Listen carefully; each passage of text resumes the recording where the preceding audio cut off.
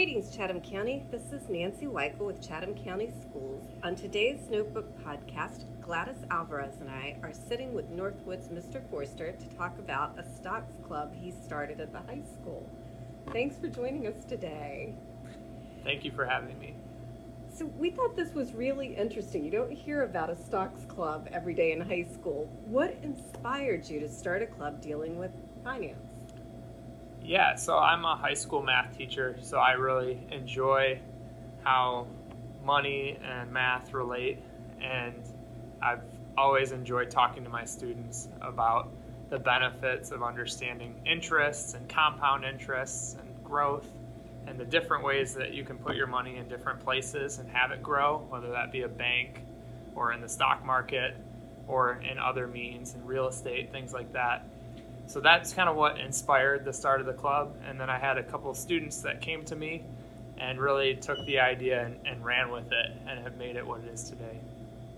So the students involved in the club, what do they do in general? Yeah, so we have 3 key officers and a number of other students that have taken on different roles to help organize the club. And students in the club usually will hear a presentation on a certain stock market issue or a certain sector.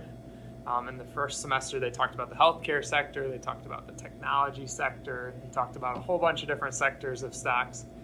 And they present on that and then have a game afterwards that the students would play in regards to what they presented on. And then the winners of the game actually got an additional prize or snack or things like that, just a way for them to enjoy it. So my understanding is the club started during the pandemic. Yes. Can you talk a little bit about how that worked and how the club has evolved as things have returned to some sense of normalcy?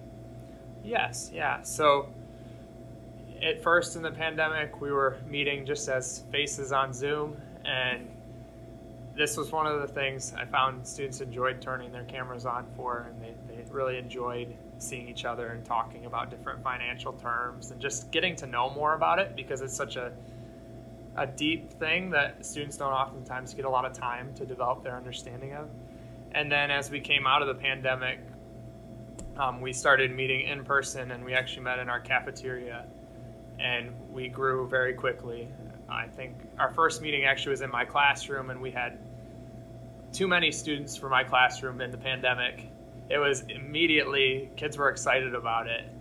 And then we had to shift to the cafeteria, and we were having over 100 students at one point. And it's still remained fairly strong at about 60 to 70 members. That's a really successful club. It's been really enjoyable, and our leaders have just been fantastic. Add to it, or any questions we haven't asked that you think we should ask about this club? Yeah, I would say maybe one thing is what kind of students do we have? Mm-hmm. And we have all different types of students from all different kinds of socioeconomic backgrounds.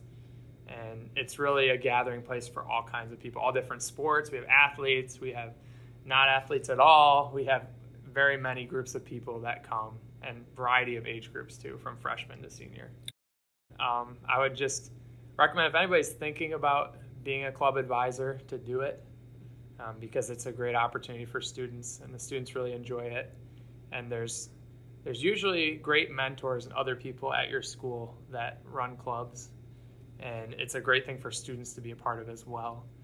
And it's very enjoyable, and even if students aren't sure, I would encourage them just to dip their feet in and try it.